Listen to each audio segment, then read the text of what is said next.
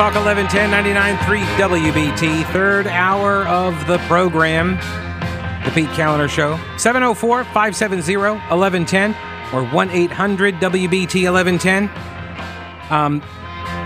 I guess I should, let me just state this at the beginning here before I get to the email. I call these the program director emails. So, just as a heads up, if you don't like a topic that I am discussing, you're free not to like the topic that I've brought up. You're totally free not to like it. When you send me, I'm going to read you this email. When you send me these kinds of emails, though, it makes me not want you to ever listen to the show again. I don't care.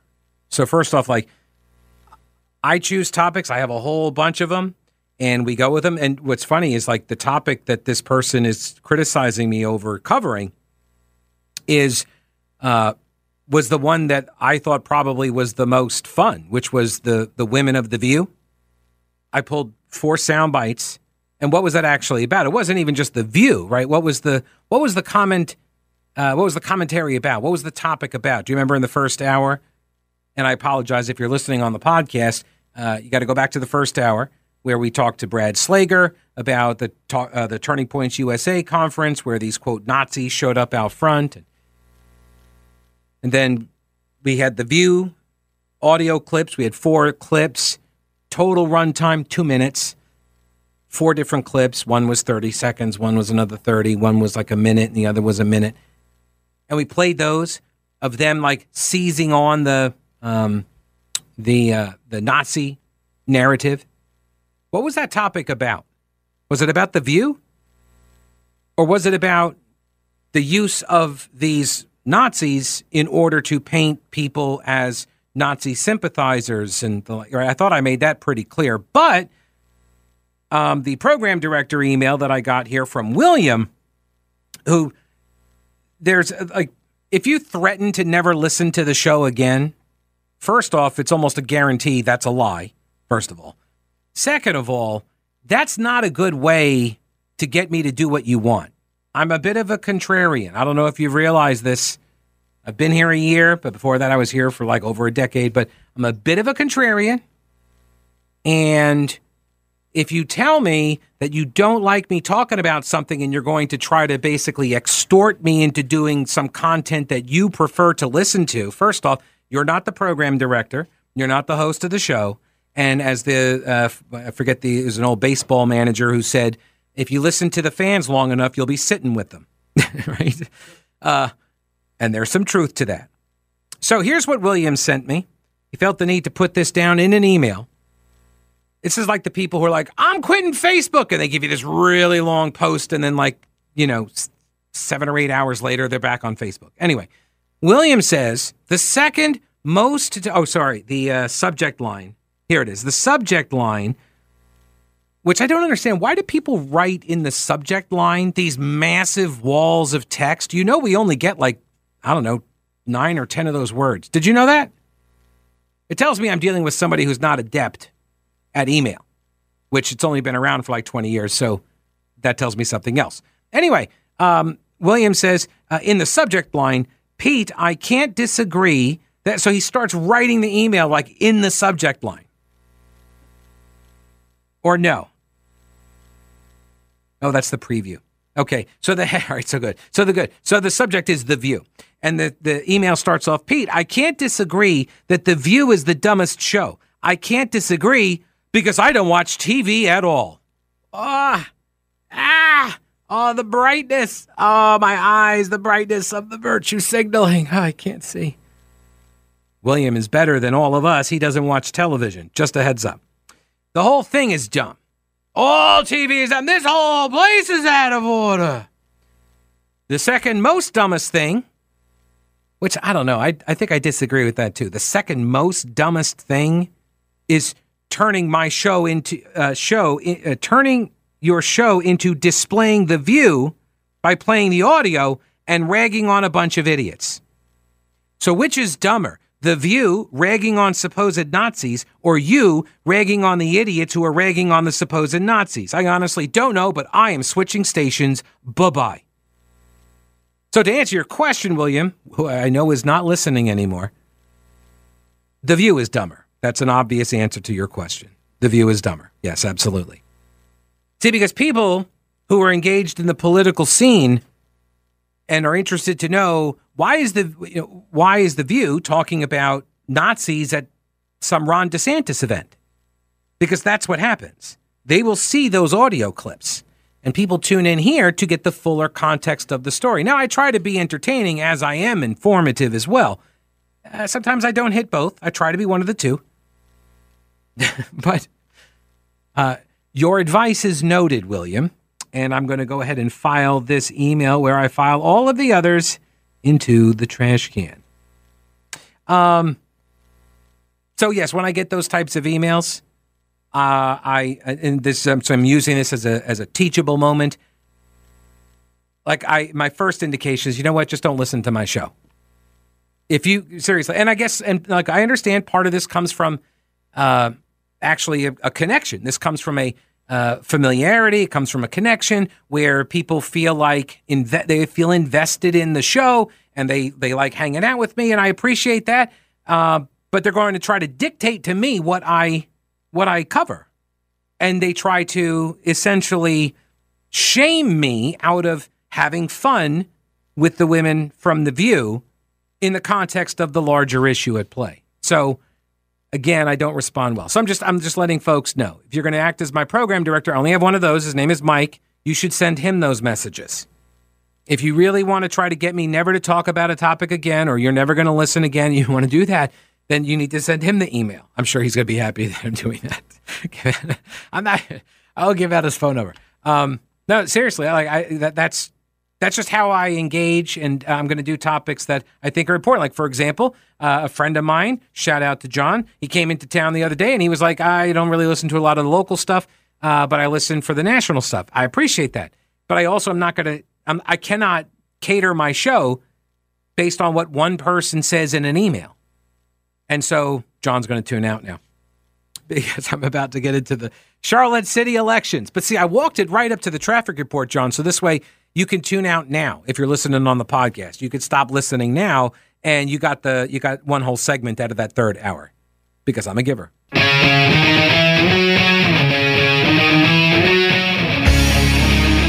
Alrighty, today is the election for the Charlotte City Council. If you haven't voted and you're inside city limits, go on out and vote. If you like the way the city is running and being run, then stay at home. You're totally fine. If everything's going smooth as silk, A-okay. You just stay at home, and that's an abstention. It's a satisfaction vote. Now, if you're not satisfied with the way Charlotte is going, then you can go to the ballot box and make your opinion known. Okay, yes, there is a third option that you can go vote for the status quo too, if you want to. I mean, I don't know why you would want to. You got elections. The polls are open until 7:30. You got the Charlotte mayor. By the way, I do not get to vote in this because I moved just outside of the Charlotte city limits. So I'm still in Mecklenburg County. I'm on the 12 square feet that they didn't annex over their 30-year run, whatever. And I didn't even realize it when we went and found the place. So Charlotte mayor, city council at large, district races. The election is usually in the fall. Joe Bruno's report at WSOCTV.com says it was delayed until today because of late results from the U.S. Census. So you got district races, and those districts are pretty well drawn to ensure certain outcomes. But in the at-large race, you've got a slate of 4 Democrats, a slate of 4 Republicans running, and the top 4 votainers,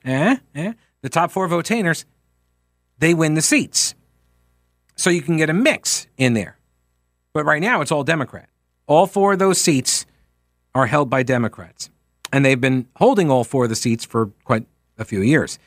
You've got incumbent Dimple Ajmera, Braxton Winston, also an incumbent, James Mitchell, former incumbent, and Lawana Slack Mayfield, former elected official. So of those 4, and if they were all 4 to win, what voters in Charlotte would be saying essentially is that they would prefer a 9/11 truther, one who calls the cops terrorists, an anti-cop activist, and somebody with murky business dealings and conflicts of interest. They would prefer that over a Republican. That would be the message. And in a city that, had its mayor go to prison for bribery, I guess that would be. Look, we are also an area that Democrats sent Jim Black back to Raleigh as Speaker of the House. They sent him back rather than elect a Republican to their district. They preferred a corrupt Democrat under federal indictment. What is this? All right, let me get Judy on. She's been waiting for a very long time. Hello, Judy. How are you? I'm fine, thank you. Sure.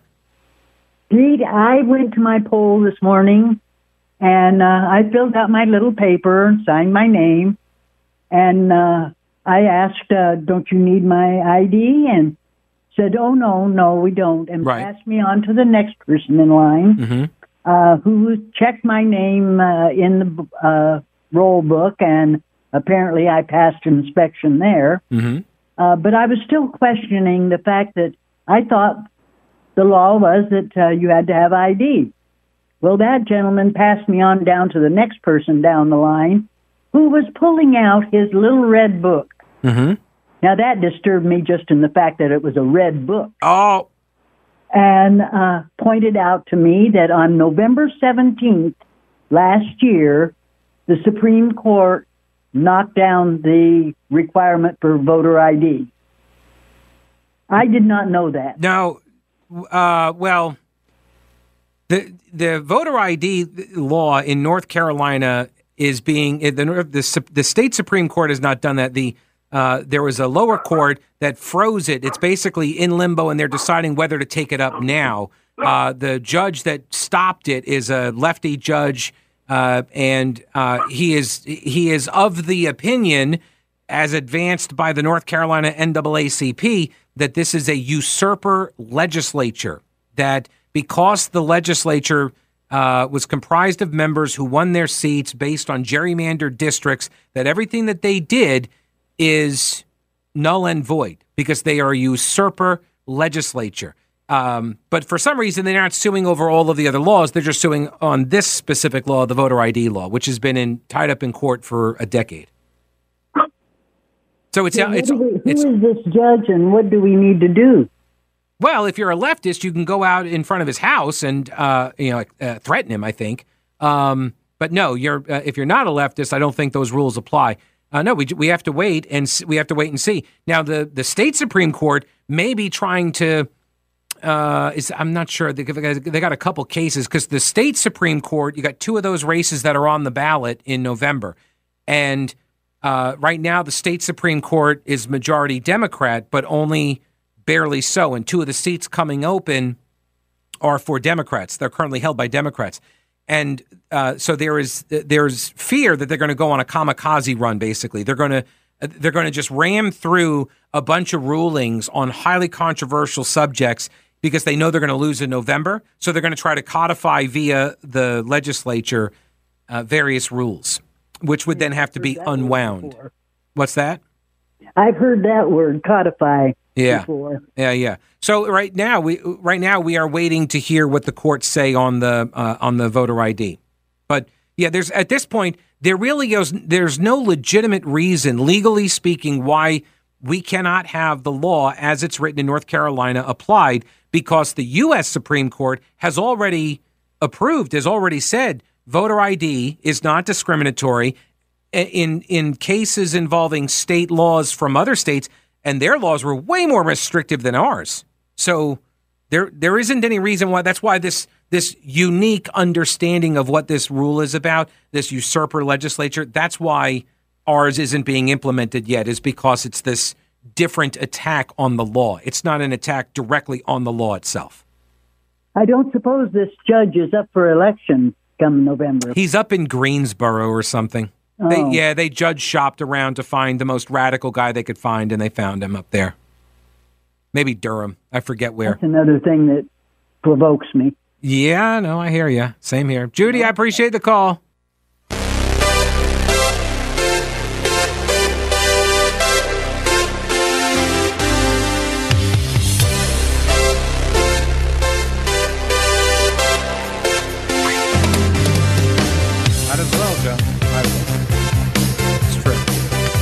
News Talk 1110 99.3 WBT. Got a half hour left here. Got an email from Aaron. He says, I voted shortly before noon in my precinct, number 149. Because I am registered unaffiliated, the officials there insisted that I was required to designate on the slip a voter fills out when he arrives at the polling place that I am unaffiliated and which party I was voting with today. Well, that's not true. Today's a general election. He says, as I recall, that item on the slip says it is for a partisan primary. Right, that's for primaries. That's not today. I pointed out that this is neither a primary nor is today's vote partisan. Well, the election is partisan in that, yes, you get to vote for Democrats and Republicans. The parties are listed on the ballot, but you are corrected. Today is not a primary day. You're not requesting a Democrat or Republican ballot. That's what you do in the primaries, which are technically party primaries. That's why you need to tell them what the ballot is. They're open primaries, so anybody can come in and vote. If you're, well, I shouldn't say anybody. Unaffiliateds can go in and pick either ballot, but no, those are party primaries. You don't get to, if you're a Democrat, you don't get to vote in a Republican primary unless you were to, re-register as unaffiliated. But that's not happening today, Aaron. You are correct. They had me speak to the precinct judge, and he seemed obviously annoyed that I was objecting to being asked for this information. All right, I was, before I was so rudely interrupted, I was reading through this email from Aaron who says that he was asked what party ballot he wanted for the election today in Charlotte, and there is no party ballot for today's election. We're not having a primary. This is the general. They had to speak to the precinct judge. He seemed obviously annoyed that I was objecting to being asked for this information. I think that one person said they need this info to know which ballot to present to me. When I got to the machine and it had been made ready for my vote, I said to the lady assisting me, quote, may I point out to you that this is neither a Republican nor a Democrat ballot. It is both. You are exactly correct, Aaron. She responded that she recognized that too, but she did not make the rules, and the party designation requirement was that they had been told to do that. Multiple officials there told me that they don't make the rules. I'd appreciate WBT finding out for the voters whether requiring party designation for today's vote really is proper. It is not. I can tell you that right now. You should not. There is only one ballot that's going out to Charlotte City Council races, in your precinct. You get to vote for your district rep, and then the at-large seats, that's it. And there's no different ballot for a Democrat or Republican. You don't get to ask that. They should not be asking that. It's just one ballot. I don't understand why they would be doing that. It's not a primary. So I don't know what precinct. I'll look it up. Precinct 149, but hey, if anybody is interested, go check out Precinct 149 and ask what they're telling voters there, or what the information they are asking from voters. It doesn't seem proper. Kind of like what's happening at the bus system. After 2 WBTV investigations into Charlotte's bus operations division, the CEO of CATS, John Lewis, finally sat down for an interview with David Hodges. Just 3 days after WBTV revealed a private contractor was actually running our bus system, the city manager, Marcus Jones, then sent out a memo to council saying that they would have an evaluation of CATS's organizational structure and leadership team. It's underway. This is what you want your city council to be totally unaware that they apparently approved a contract to turn over operations management to a third party, who, by the way, then gets to be held hostage through collective bargaining with a union. Bang up work there, city council. Really, fantastic job. So now that they're doing the contract renegotiation, now we all get a taste of what it's like to have public sector unions where they do work stoppages. That's what's happening. I am more convinced of it, and the comment from CATS CEO, John Lewis, leads me to believe I have been correct on my assumption there. He cast doubt on the reasons for the number of operator absences, noting that the union is in negotiations for a new collective bargaining agreement. Quote, we didn't have these issues of extreme unplanned absences until this year. Coincidence that they're in contract negotiations? So is this a cumulative effect of the pandemic, or is this a labor action? Might be a labor action. Kind of thinking it's a labor action. It's totally a labor action.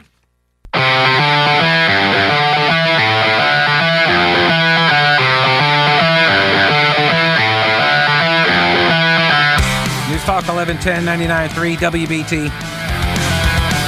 One last bit here on this WBTV story. Kudos, by the way, to Dave Hodges at WBTV for finally getting an interview with the most elusive man in Charlotte politics, the head of the bus system, John Lewis. He sat down for this interview, and obviously, they got a lot of stuff to cover, whatever, but one basic question I have, and maybe there is an easy answer to this, I got an email about it too, but in this interview, Lewis says that the company, which is RATP Dev, or as I call it, RATP Dev, they manage the day-to-day operations while CAT handles strategy. For RATP Dev, that includes hiring drivers, maintenance of buses, and a supervisory staff that oversees the day-to-day operations. He says this is not a new structure or situation. Okay, so the first thing I would ask is, since when? Since when? When did RATP get the contract? When have they been, how long has this been going on? Number one. Number two, are these city employees, not RATP, but the bus drivers? Are they city workers or are they not? Who is the actual employer here? Do we know? Are they getting like state benefits, city benefits, or what? And if they are city workers, if they're technically public sector employees, how are they allowed to collective bargain? How is that possible? Speaking of the election happening today in Charlotte and their bus system, but also kind of related, crime. Yes, crime. Get this. Clearance rates for homicides are down. Yeah. Clearance rates for homicides are down. This is a national trend. People are increasingly getting away with murder in America's big cities. Why? Because the cops can't roll the low-level offenders to get them to snitch on the big targets. Why? Well, law enforcement says the criminal justice reform movement that has been sweeping the states, combined with policies of prosecutors, leave the cops with fewer cooperating witnesses. So if I pull somebody in for a low-level offense, and I could say, look, this is what you're going down for unless you can give me some bigger fish to fry. And then they're like, all right, fine. I can't do any more time, man. I can't do it. So then they rat out someone up the food chain, right? I tell you, like this guy who was at the bar the other night, and he was bragging about all the people he killed. Oh, really? Who is this guy? All right, just can't go back to me, though. He can't go back to me, whatever. Okay, all right, yeah, we'll protect your anonymity. So then he tells me it's Skinny Pete did it. Skinny Pete went and murdered all these people. And you can find him at the Dewdrop Inn tonight. Okay. Well, that's not happening anymore because you need people that are going to roll over. But if the low-level offenders are getting just released right out, then they're not rolling on anybody. They don't have to, right? We've insulated the real bad people. We've insulated them. Also, no cooperating witnesses. You know why? They're terrified that the person that they saw commit the crime, they saw Skinny Pete commit all these murders. They don't want to say, because if they say, their names are going to be released to the defense attorney. Oh, because that's reform. And they're going to see the guy back out on the street. Yeah. Criminal justice reform is crushing investigations. This guy, Paul Beekman, former police officer, former president of the FOP Western New York Lodge 103, said we don't have the snitch pool of low-level offenders willing to talk about bigger fish. It's huge, and it's such a simple concept. It's showing up in the numbers. D.C., Cincinnati, New York City, Boston, Tampa, Dallas. Their homicide clearance rates have plummeted. Paul DiGiacomo, president of the New York City Detectives Endowment Association, that is the union that represents active and retired detectives, said the police have lost their leverage over suspects. He said resources such as forensics, laboratories, and DNA machines are no match for solid witness statements in homicide probes. Such statements in exchange for deals enable police to work the ladder to nab bigger fish. He said in a 2020 state law, it has also left police without the ability to promise anonymity to some witnesses because under the law, prosecutors have to give defense attorneys the names and contact data of anyone with information relevant to a case within 15 days of arraignment, even if the person won't testify at trial. Orders protecting witnesses' identities now need judges' approval. And people know that. The people know this now. The game has changed. The rules have shifted. Beforehand, only the names and addresses of witnesses who were going to testify had to be disclosed. So you could work with the cops, right? You could cooperate with them. You could give them information, and you don't ever have to worry that your identity is going to be compromised, particularly to Skinny Pete and all of the murdering that he does, you know? To this point, from the desk of hang on a second. I did go and pull the clearance rates for CMPD. Now, according to the FBI says that their clearance rates in 2019 was 64%. And in 2020, it went down to 58%. So a drop of 8 percentage points. Okay. Oh, and by the way, we are on pace now to match or beat last year's homicide rate in the number of homicide, I should say, in Charlotte. So 2019 to 2020 went from 64 to 58. So it dropped. The clearance rate dropped. Now, according to WBTV, they did a story on this in June. CMPD reports different clearance rates. I'm not sure why. But their rates were higher than the FBI rates. So FBI, they pegged the 2019 rate at 64%. So basically, they cleared 2/3 of all the homicide cases. They solve them. The CMPD says it's more than 80%. They say it's 83%. Then it dropped to 74%. So a 9-point decline, which is roughly in line with what the FBI found to be the decline as well. But CMPD is also tracking 2021, and they say that the clearance rate went up a little bit to now 77%. But either way, it's down from 2019.